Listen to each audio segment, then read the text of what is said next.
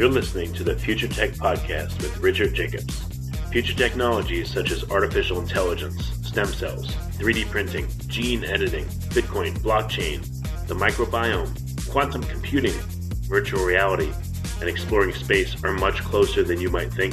In fact, many early versions of these technologies are in play right now, and the companies that are using these technologies are the focus of this podcast. My goal for you, the listener, is to learn from these podcasts. You may very well learn something that may change the course of your life for the better, steer you towards a new career, or give you insight into addressing a thorny medical problem. Remember, this podcast and its content is informational in nature only. No medical, tax, legal, financial, or psychological advice is being given. If you've enjoyed the podcast, please listen, subscribe, like, and tell your friends about it. Thank you.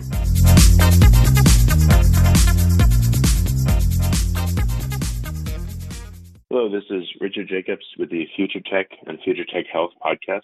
And I have Dr. Miriam Kalamian. She's a ketogenic nutritionist, an author, and a cancer patient advocate. She's the head of Dietary Therapies, LLC. She specializes in the implementation of ketogenic therapies. She earned her Master of Education from Smith College, Master of Human Nutrition from Eastern Michigan University. She's board certified in nutrition by the Board for Certification for Nutrition Specialists. And I met her recently in January at the Metabolic Health Summit. Very, very nice lady, super knowledgeable. I'm working my way through her book, which is, again, so chock full of information. It's a really great book. So Miriam, thanks for coming. How are you doing? I'm doing great today, Richard. Thanks for asking me. Well, good. If you're okay with it, how did you get interested in nutrition in general and then especially ketogenic nutrition? Yeah, that's a very personal story for me. Back in 2004, my husband and I and our young son, he was 4 years old, Rafi, just living our lives here in Montana and sort of moving along. And just like of a bolt out of the blue, we found out that Rafi had a brain tumor. And of course, that just, shifts everything in your life, just in a heartbeat, in just a single heartbeat. So back in 2004, Dr. Google didn't provide a whole lot of information. And what I did find online was just terrifying. So we went along with the standard of care, which was, chemotherapy, 54 treatments in 14 months. It's very intensive, almost weekly. And that we were told was our best hope at getting a handle on it. It was inoperable, size of an orange. So, that wasn't an option presented to us initially. Well, the chemo that, we did this for 14 months and it didn't stop the tumor. So we moved to it was just dreadful to get that news. We thought, now we can get a breather in here. And the first post-treatment MRI they did, it showed the tumor was just racing. So we moved to the next therapy, which is another 12 weeks of weekly chemotherapy while we were trying to figure out what else to do. And we weren't getting any consensus among the top centers in the country for pediatric brain tumors. Actually, we put out 12 requests, got 7 answers and 6 different opinions. So only 2 of the answers we got were along the same line. And now I know that wouldn't really have been a good option for him anyway. So we put him through that 12 weeks and then we did the unthinkable. We had surgery. And Rafi actually had 2 surgeries, and they may have, stopped the tumor in the short term, but in one of the regions, the tumor was back plus 25% in 8 weeks. So we actually kind of stimulated some growth there. And it invaded new areas as well. So now it's time for palliative care, they tell us. Only a little over 2 years into this, they're going to move them to palliative care, which meant they had no expectation of a response by the tumor, but just treat him until he's gone. And, that was just unacceptable. And I'm back online looking at forums and Dr. Google. And I found, actually, I was not looking for a diet. I was looking for other treatments, found something I wanted to print, came back a few days later. And instead of what I had initially found, I found Dr. Thomas Seyfried's newly published study on ketogenic diet and a mouse model of glioma. And it just seemed too good to be true. It's like if something's too good to be true, do you trust it? And I didn't. But I emailed them to get a little more information and not expecting to hear back. And instead, that wonderful man, he just got right back to me and sent me some other things to look at. And so by the end of a week or so of just looking at this material and looking at Charlie Foundation and some of the prior research, it sort of became well, why wouldn't we try this? We have no other options. So it's not like we were refusing something that was out there. All we wanted to do was avoid this palliative care that was going to result in infections and transfusions and ultimately not be successful. So we, with the support of with his local pediatrician, who was just a wonderful man, and his local oncologist, not one of the big centers, they both understood what kind of a corner we were backed into, and they said, yeah, go ahead and do it. You have the protocol for kids with epilepsy, just use that. So that's what we did with the hope that there would be some response. And after 3 months, the first post-keto MRI that we looked at was an amazing response to the treatment. So this was tumor shrinking back, and his health was improving. So it was just amazing. It's not what we expected. And what was the approximation of the therapy, and how long did it take until you saw improvement? That was 3 months. He was on the diet for 3 months. He was on a clinical trial. Oh, I forgot to mention that one. Yeah, he failed that too. That's when they were moving him to palliative care. He was on a clinical trial, and he finished the clinical trial, and within a day or two, we had him on the ketogenic diet, following the protocol that they use for kids with epilepsy. So it was meticulous. We were calculating out things to the second decimal point for protein and carbs and fats. And I realize now that, as important as it seemed to me at the time, it really wasn't necessary. It's just that feeling of being overwhelmed and wanting to do it right. And I see that all the time with the people that I work with. So a lot of my job is saying, hey, you can really simplify it. We still want this to be rigorous, but, you don't have to be doing exactly what you're doing. We can lighten this up a little bit to make it more reasonable part of your day.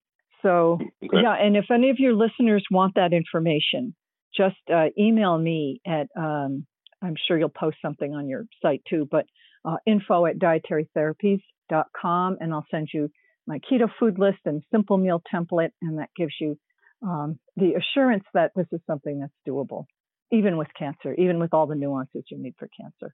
Just to characterize it quickly, was it easily doable? Was it a little bit tricky, or? It's not tricky. It's just not convenient. So it's not that this is difficult. This is even after he had this response, Richard. We were having medical professionals tell us, well, but the diet is too difficult, it's too challenging, it's too restrictive, it's too limiting. It's like, this is crazy. That's crazy. When you compare eating food to showing up, traveling to New York City once a week to be in a clinical trial just so they can draw blood and look at what's going on. Having to do that, or just changing what you're putting on the plate for your kid.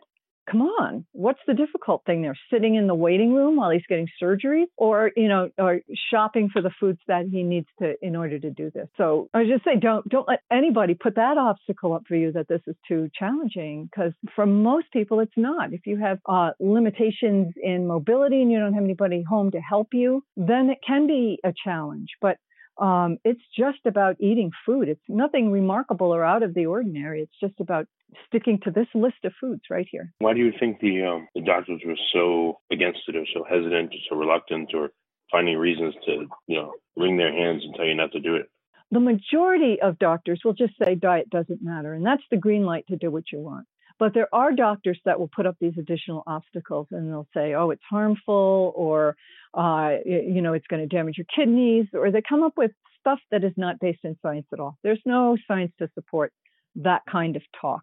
The main thing that I have to be careful of when I'm working with someone is that we have worked through the list of contraindications to the diet. And again, I have that. I can send that to people. Love to share what I know with people. So just email me. I'll send you that.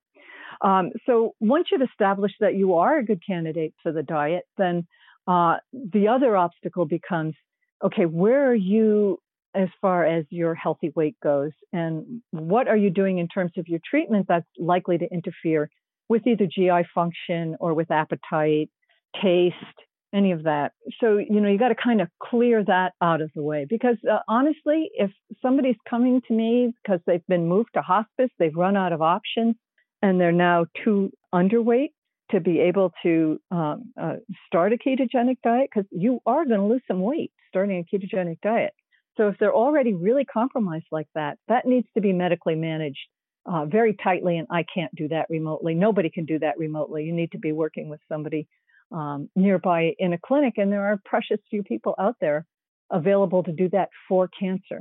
You know, you look at the other applications of the diet, Richard, and it's the assumption for a lot of these, like weight, you know, obesity. Of course, that person's overweight. Diabetes, the majority of people with type 2 diabetes are overweight. So they have this little bit of luxury moving into the diet where they can lose some weight. So to me, when you refer to people, when you refer to people that, you know, were, I guess, substantially underweight or weakened, is that what's called cancer cachexia, the wasting, or is that something else? Yeah, if they're being moved to hospice treatment, that usually is cachexia or extreme sarcopenia, which is muscle wasting, or their numbers have crashed. You know, their white blood cell numbers have crashed, and you know, and they can't continue with the treatment that they're on, and so the expectation is from there the progression is going to be rapid. So yeah, if they're being moved to hospice and you know they're 5'9" and 115 pounds, that's not a good sign. That's not a good indication for the diet, because as you move into the ketogenic diet, like I said, you're going to be losing weight. And also, people who are cachexic don't have much of an appetite. They might only be taking in like 1/4 of what they need to sustain their body weight as it is without further degradation. And, you know, if that's all they can take in, it's not likely they're going to be able to maintain their weight on a ketogenic diet, even though we think of it, well, it's high fat and fat has more calories per gram, but quite often their GI is off too, so they're not able to digest the amount of fat that they need. And they can't absorb nutrients. Right. There's all kinds of dietary problems with malnourished people coming into keto. You need a very dedicated team of people, family and other support, and like I said, medical, in order to even consider starting it. But that's not the case with most of the people I'm working with. They're either at a good, decent weight, or they're heavy. And if they're heavy, they do have that luxury of losing some weight as they move into ketosis. It's not a bad thing. And that's to go back to what you said about doctors' objections. They see unintentional weight loss as a really bad sign in cancer. It's like that person is going to continue to spiral down. That's what they look at it as, you know, oh, they're not able to take in nutrients. But if it's happening because they're successful with a ketogenic diet, that weight loss is not necessarily a terrible thing. And it may actually be one of the things that slows down angiogenesis, which is the development of the new blood vessels that feed tumors. So that kind of initial weight loss can put that kind of pressure on the body, and specifically on that new network of blood vessels that are feeding the tumor. Because the body's going, well, we don't have enough to feed everything here. We don't have enough nutrition. Are we really going to like funnel it over here to these dysfunctional cells? Now we better clean up our act here and save what we have for the cells that we need to stay alive. So, all right, that makes sense why doctors, I guess it's like something with diabetes, they fear hypoglycemia at all times, so they push everyone in the opposite direction to their detriment. Sounds like the same thing with weight. Well, with diabetes, you have that added complication of where's their insulin at? Are they not making enough insulin, or are they so insulin resistant that it doesn't have that action on their body? So hypoglycemic in diabetes can be, like, as far as I've heard, I'm not an expert in diabetes, but I know people who panic when they get to 65 or 70 milligrams per deciliter of blood sugar because they're sure that they're hypoglycemic now. Actually, one of my son's nurses, she decided to do this diet for her diabetes. And when she was sitting on the couch taking her blood sugar one day, and it was at just right around 70, and she panicked. She was like, oh, she's got to eat something. It's like, well, are you experiencing any symptoms? No. Well, now you've got these ketones that are covering the energy that your brain needs. They're making up for the glucose that's not there. So it was like she became comfortable with, hey, even as a diabetic, my levels can get that low, and I'm still okay. But I have to say, if you are a diabetic, it's best to be working, and you're on these medications that mess with your insulin one way or another, either stimulate insulin production, you really should be looking at Eric Westman's Heel Care Clinic or at Virta Health, which is another online platform for managing type 2 diabetes. And they're excellent. They're both out there. They have different strengths. And anybody that's listening to this podcast that has diabetes should be looking at that. Yeah, the reason I bring it up is because, again, I know this is not the topic of conversation, but it just sounds like a close analog to what people that are affected by cancer are told by doctors, and the fear doctors have, you said, like, of weight loss without explanation. Same thing in diabetes. It just seems like they're similar. That's why I brought it up. Yeah, that's like a failure of insulin.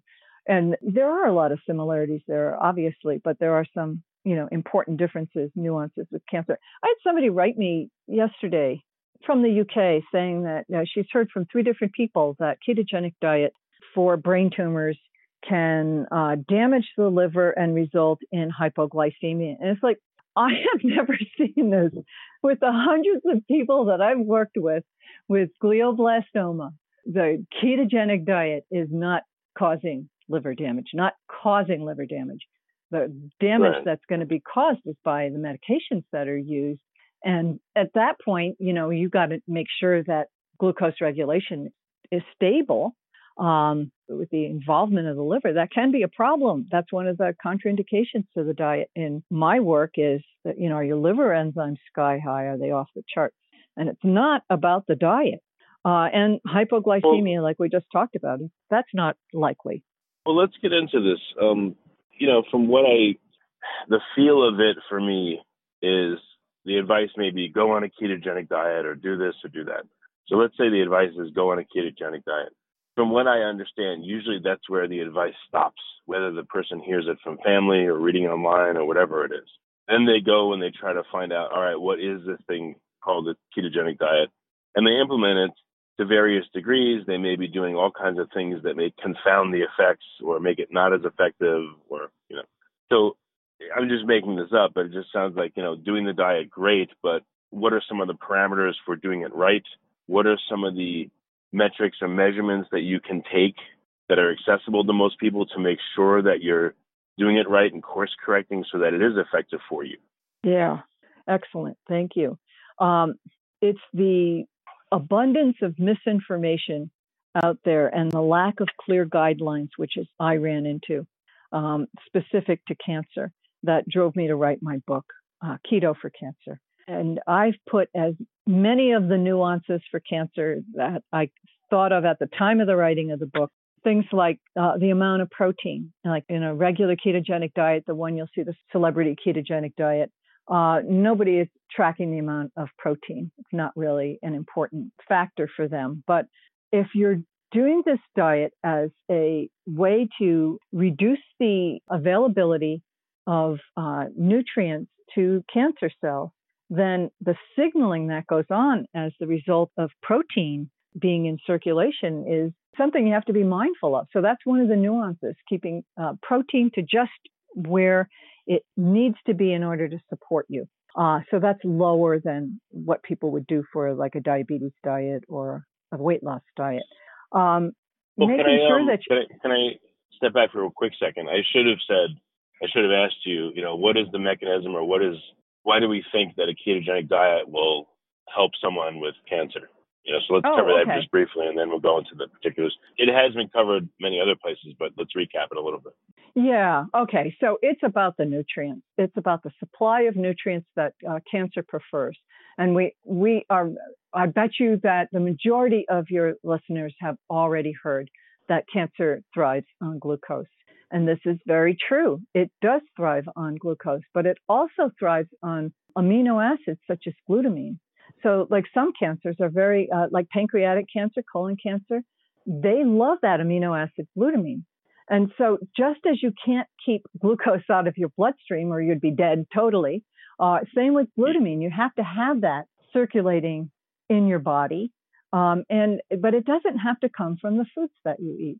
Glutamine is going to be in protein foods, but it's not the glutamine that you're ingesting in keto-friendly amounts. That's the problem. It's the glutamine that's recycled within the cell. And you mentioned cachexia before. The breakdown of muscle tissue will release a lot of glutamine into the system. So there's this thing that happens when you are mimicking the fasting state. And that's what keto is. You're mimicking a state of like starvation. When you are not taking glucose in through the diet, body goes, oh, hey, we got to do something here. They're not getting enough nutrition here. So we're going to make glucose from, the liver is going to take over the job of making glucose. And that's going to supply the glucose that we need beautifully for the body.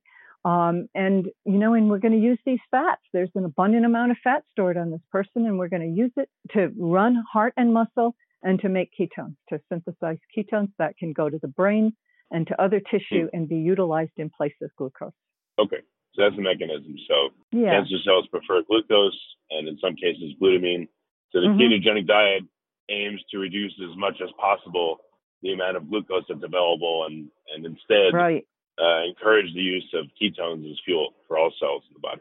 Right. And there's metabolic advantages to having the ketones as fuel because the abnormal dysfunctional mitochondria that are in cancer cells can't really utilize ketones as efficiently. Some people would say maybe not even at all compared to the healthy normal cells. So by compromising the cancer cells, you're setting them up. You're putting a target on their back so that the natural processes within the body that are designed to clear out diseased cells will recognize them as dysfunctional and out they go. So it's not a perfect system, Richard. This is ketogenic diet. I want to stress it's not a standalone therapy for people, not the majority of people anyway. It's all we could do for our son for the majority of the time that he was alive. But ultimately, he did succumb to his disease, but it was 6 years after we started the diet. And that was how much longer than the doctors told you that it would go, it would make it? Well, they didn't put a time limit on it at that point. The doctor had said, the oncologist had said, 18 months was all we could expect as a hold on that. And I know from, my work with people and just reading the literature on this, that once a brain tumor gets to that point, it's a very rapid decline within a matter of months. So my son had good quality of life for most of that 6 years. And, would I do anything differently? You bet I'd do things differently. There's a lot I've learned since then. We put him on the diet in 2007. He died in 2013, and there's been an explosion of information since then, and I share every bit of it that I can with the public and with the people I work with individually. Yeah, no, I understand why. So, all right, back to some of the tweaks that make the ketogenic diet work better than it might otherwise work, for people with cancer. So you said, monitor the protein intake. So what protein or too little protein, whatever that means, what would be the effects on a given person? Okay, too much protein. When you have amino acids in circulation, and that's what protein foods are, you take in food that has protein, it's basically the building blocks of the protein are these amino acids. And when you have an abundance of those in circulation, you're telling your body that it's a free-for-all. We've got plenty of nutrition here. Everybody can have some, even you cancer cells over there. We got plenty, so take it. And these act as signaling, anabolic signaling, saying, okay, cancer, you can grow. So the other thing that happens is we don't have a way to store amino acids. So there's a very small, what they call the amino acid pool in cells. But for the most part, we don't store it. So we got to do something with it. So, we take it apart, and then those amino acids can go to the liver and be converted to glucose. So that's one thing that can happen. That's the gluconeogenesis part. What that suggests then is if the body doesn't store amino acids very well, if you went through a period where you cycled, you had protein as you like, and you go through very little protein, do you guess that might put a stress on cancer? Particularly one that likes glutamine? It's not just about the glutamine. It would have more of a universal effect there. But you can't do that for very long because in our evolutionary biology, at times where we were faced with a total food shortage, not just this manipulated fasting mimicking that we're doing, but total food shortage, starvation, your body would take apart muscle tissue in order to recycle those amino acids. And some of them would go back to muscle, and some of them would be used to make enzymes and hormones that our body needs and for repair and replacement of cell structures.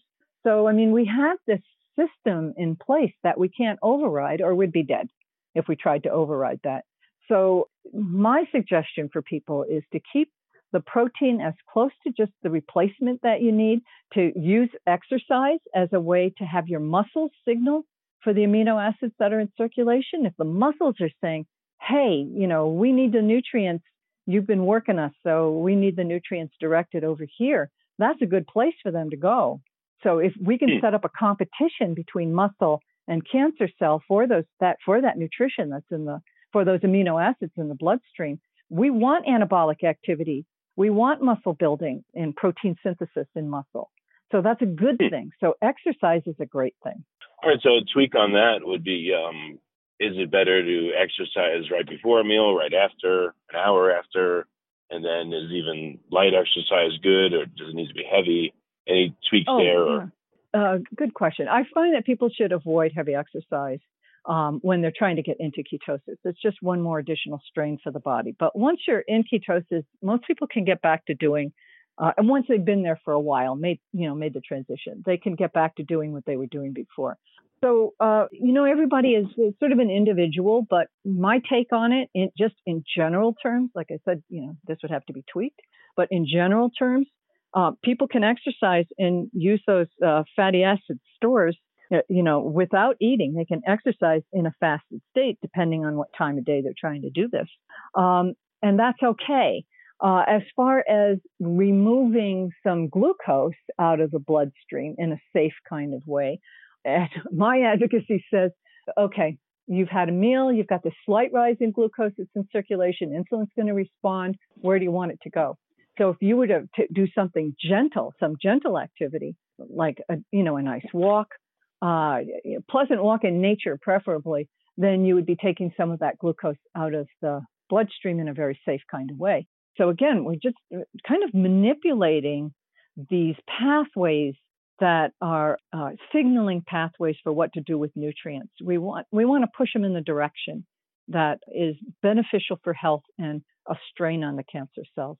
So you had asked before, and I didn't finish that part of it, about what's the too little protein. Right. And again, that depends a lot on, I wish I had a black box warning in my book that could, I've sort of done that with my presentations now.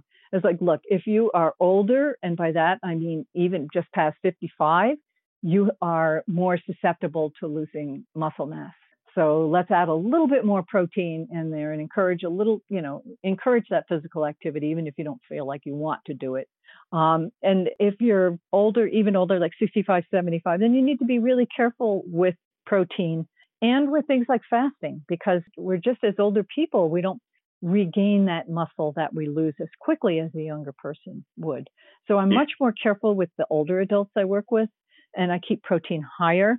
But if somebody is young and fit and they have glioblastoma, and it's going to take them down if they don't, do this in a more rigorous way, I'll take it down to 0.8 or 1.0 grams per kilogram of either their body weight or their lean body mass, whatever I think is more appropriate to work with. So if they're at a normal weight, 0.8 grams per kilogram of their body weight.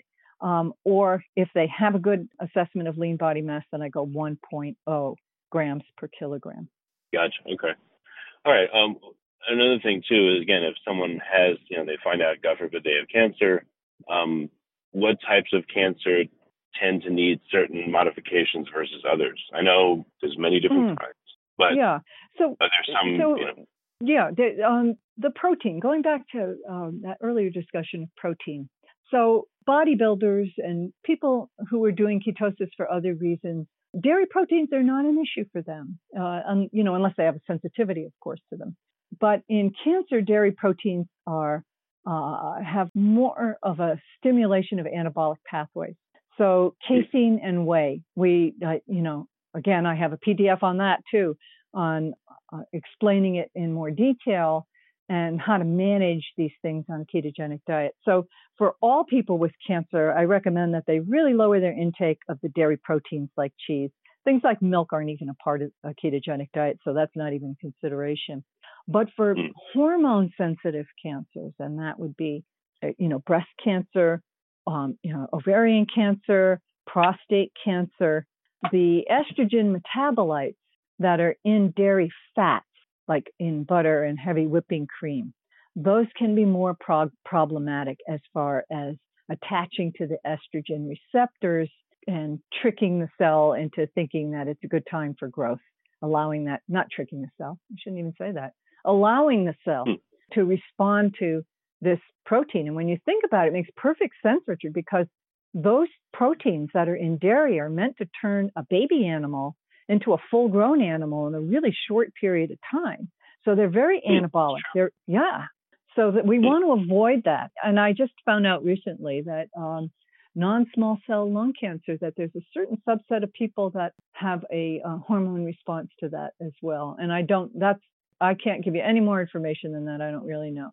But, when you think about estrogen-sensitive cancers, and this is like one of the failures in the traditional nutritional guidelines for cancer, they don't discuss this. So, they don't tell women with estrogen-sensitive cancers, hey, maybe you should back off the dairy fats because of these estrogen metabolites. Because there's no solid, random controlled studies out there, they don't go to the common sense route, which is, hey, estrogen-sensitive cancer, you got an estrogen metabolite that could stimulate it. Let's just err on the side of caution and cut that out of your diet. Instead, they'll say things like, have ice cream as a topping on cake. That's an actual quote, Richard. Some American Cancer Association nutrition guidelines for people in cancer treatment. Well, have that's ice wrong cream as a topping it. Someone in my family is going through chemo right now, and at the infusion center, they're trying to give her donuts and all kinds of high sugar, high carb foods, and so they don't know, and they don't. I don't know. I don't know if they don't care, but they certainly don't know, which is ridiculous. I don't think it's that they don't care. It's that there's kind of a two-pronged thing. They want to provide these foods that we traditionally think is comfort foods.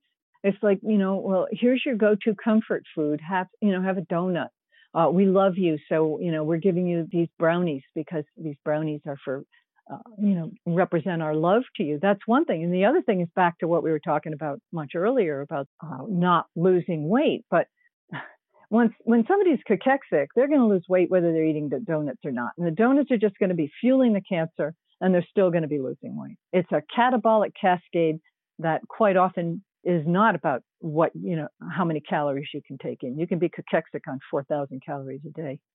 Well, all right. So when you were talking about some specific kinds of cancer, is there a lookup table, or have you attempted to create one where, you say, all right, it looks like your testing shows I have this type of cancer.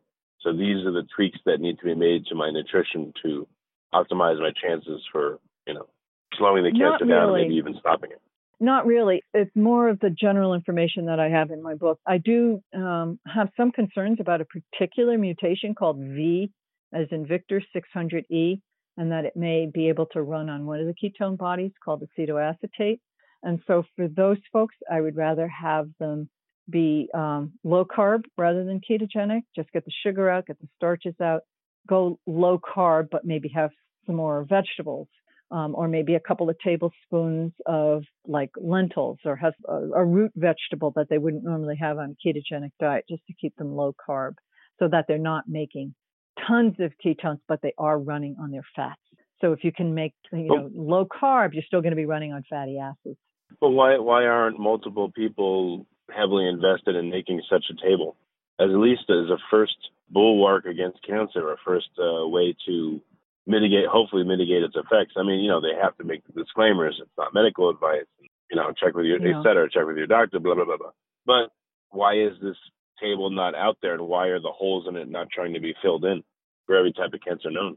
They are trying to fill them in with targeted therapies. So can you imagine, if you know anything about math, can you imagine taking these thousands of mutations that are possible in cancer and then mixing them in different ways for, each individual cancer can have just a couple mutations, or it may have 50 or 60 mutations, like a brain cancer could have 50 or 60 different mutations. And so if you're mixing them in different combinations, if you're trying for these targeted therapies, how quickly are we going to get there?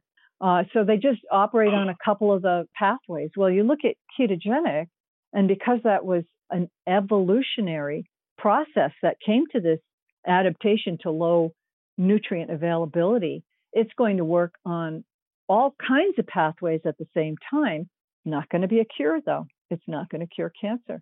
So, we could go that route of trying to, develop a table like that. But honestly, I don't see that as possible. Instead, we got to look more at the underlying, hey, is this cancer a glucose-avid cancer?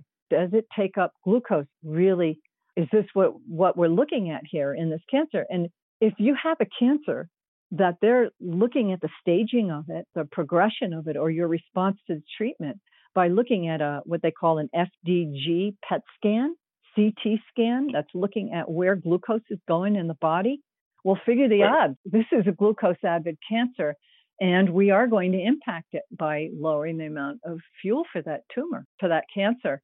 And they have glutamine tracers as well. So they know with certain cancers, they can look at glutamine and know which cancers are more avid, glutamine avid, taking it up more. But they haven't gotten the sense yet of where to take that as far as treatment. And, Dr. Seyfried is working on that part of it. He's working with a drug called, it's an acronym of DAWN, and as a glutamine inhibitor.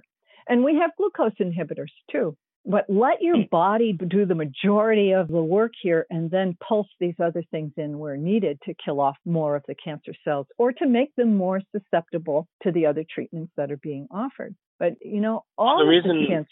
Go ahead. Yeah, the reason I ask is that the treatments, and this is just my interpretation, so the treatments that are out there right now, chemo, radiation, surgery, et cetera, they're the bluntest instruments I could ever think of. So then it seems like science now wants to go to the opposite end. Oh, wait, we need to sequence the cancer and know exactly how to treat this kind. I'm saying, where is there a middle ground? Can diet be a middle ground, a midpoint where you create a table, for instance, it's not a 100% specific table, but it has certain flavors on it. Like you said, this one's glucose loving, this one's glucose and glutamine loving, this one's just glutamine, this one's ketone. Is it possible to do such a thing, and would that be useful as intermediate step? Yes, the answer is yes. And there is actually a cancer researcher. He's a pharma guy. So he's been working for pharmaceutical companies all his professional life. But here's the useful thing in that.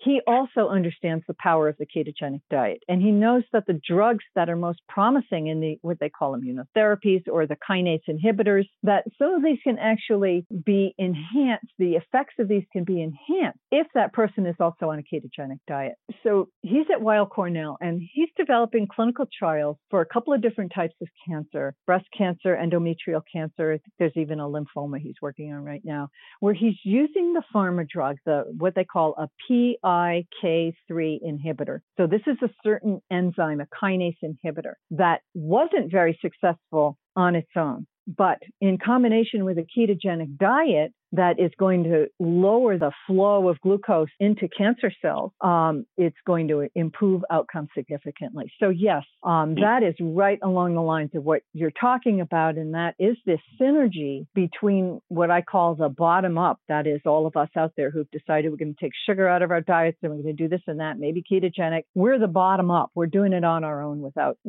this having gone through clinical trials. And then guys like him are the top down. They are working through the steps that are required within the pharmaceutical industry and within the medical community for proving that a certain treatment is going to have a positive outcome, a more positive outcome than what's being done currently. So they're the top down. But there is this intersection of the two where those of us who are willing to look at these possibilities for ourselves and understand we are navigating, in uncharted waters here, just, trying to pull what we can of the solid information together that, we're going to be more successful in the long run. The majority of us are going to be more successful than the people that are just sticking with one or the other of those approaches. So no, you can't just do ketogenic by itself. And no, you can't use a PIK3 inhibitor and have it be successful. But the intersection of those two, that's where the success is. So any other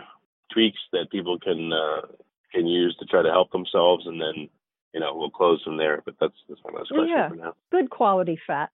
and ketone supplementation. So the good quality fats are balancing omega-6s to omega-3s, not being afraid of saturated fats. We've got no reason that I know of to be fearful of saturated fats when you're not taking them in along with those carbohydrates. The combination of saturated fats and carbohydrates may be a problem for people, but when you eliminate the carbohydrates, the saturated fats are what our body is running on. So that's what our body, when we access our own fat stores, those are saturated fats that we're accessing. So telling me that that's not good for our bodies doesn't have a sound science base to it for me. So yeah, makes sense. Yeah. So, and then the quality of the fats that you're taking in, like soybean oil, I think is just whether it's GMO or non-GMO or organic or whatever. Soybean oil is inflammatory, very high in those omega-6 oils that our bodies need a tiny bit of, but we're going to get out of healthier foods like nuts. We don't need to be getting it out of soybean oil. So yeah, just being more mindful about the quality of the fats that you're taking in on a ketogenic diet and the quality of the protein food, I think is important. The first priority is getting yourself into ketosis. Then you can work on these other things that are going to move your cells towards a healthier state. And those would be, limiting the amount of those seed oils, and, getting, good quality animal proteins, keeping, to non-GMO foods, organic foods when possible, but not exclusively. Like avocado is a perfect example. You don't need to have organic avocados. There's no chemicals tainting those at all. So, yeah, as far as cancer goes and the nuances for cancer, people can spend a lifetime upgrading from where they come in. I don't care where they come in. I take people wherever they're coming in and move them to the next step and just open their eyes. And then if they're, motivated and interested and curious, they're going to keep learning from there. They're going to keep discovering new ways to improve on what they're doing with the diet, but also with other lifestyle factors, which are critical to change. In cancer, you need to get enough sleep. Actually, we all need to get enough sleep. You need to get sleep. You need to lower your stress. That's critical in cancer. So a lot of times, depending on where people are at with that, I may spend more time talking about some of these lifestyle factors or some of these other metabolic therapies that can be combined with the diet. So the diet is pretty straightforward stuff. It's how we use it in combination with other metabolic therapies. That's where the potential is. All right. Well, unfortunately, I know you're only one person. You can't help everyone. But what I like to do is in the show notes, put a link maybe to some of the PDFs you mentioned, if you're okay with that, as resources for people. Mm-hmm. Or, or they get, I would rather have them just email me. If they email me, then then I can send it to them, because sometimes they may have a question about what I'm sending them. Yeah, that's what I was going to ask. So what's the best way for people to get in contact? info@dietarytherapies.com, or just go to my website so they could see what it is that I'm doing. Dietarytherapies.com. Okay. Yeah, those are two simple ways. Well, I appreciate you coming on and, and all your wisdom, and, there's tons of work ahead, but at least that, we're getting a better understanding of what's going on with cancer and how to mitigate it or, maybe reverse it in cases. So, it's good you do what you do, and I appreciate it. Yeah. Ultimately, Richard, what we need is clinics that combine these therapies and offer support to people. People thrive when they are supported, and that is something that happens. They get support within a conventional oncology clinic, but the people that I work with, or even worse, people who are just trying to get information off the internet, they have no support network outside of what resources they can pull around themselves. And we need a more coordinated, centralized, vetted source for them for getting that information and being able to implement it and ask questions is what we need. And I'm proud to say that I'm one of the people that's working towards that end. It's rather ambitious, but I believe that we will get there. And I do know keto's not for everyone. There's some people that told if they had a choice, if it was a clear-cut choice and somebody was to say to them, either eat keto or die, which, it's never going to happen that way, but, eat keto or die, they would go, well, I'd rather die than give up my comfort food. So, and it sounds kind of unbelievable to me that some people would think that way, but it's true. And I'm sure that, you could think of some people right off the bat who would make that choice, would be able to make that kind of choices. No, I'm not giving up my carbohydrates. My own sister said that to me. My own sister said that to me. She knows what I do. She saw what happened with my son, and she would not be willing to give up her carbohydrates. Well, as the last thing I'll say, most people, myself included, you don't make changes because everything seems okay unless a crisis hits. And then when a crisis hits, you're all of a sudden, okay, I'll do it. So what people say and what they actually would do if faced with a life or death situation is sometimes very different. But I understand what you're saying. I mean, I've heard that too. So, yeah. Even with a life-threatening situation, some people still won't because they somehow just don't choose to make that choice. So I understand. Right. And I understand it too. And that's one of the most important. Now, that's the first question I ask people when the adult children or relatives or friends of somebody with cancer contacts me. The first thing I'm going to ask them is, have you discussed this with your mom or dad, or, and are they willing to make these changes? Because if they're not, this is a non-starter. Yep, definitely. Well, Miriam, I really appreciate you coming. Thanks for taking your time. Thanks for the opportunity to share this with your audience.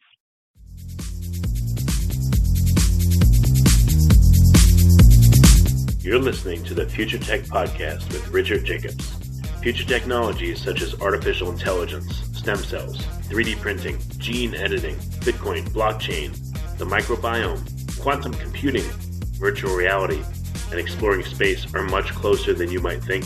In fact, many early versions of these technologies are in play right now, and the companies that are using these technologies are the focus of this podcast. My goal for you, the listener, is to learn from these podcasts. You may very well learn something that may change the course of your life for the better, steer you towards a new career, or give you insight into addressing a thorny medical problem. Remember, this podcast and its content is informational in nature only. No medical, tax, legal, financial, or psychological advice is being given. If you've enjoyed the podcast, please listen, subscribe, like, and tell your friends about it. Thank you.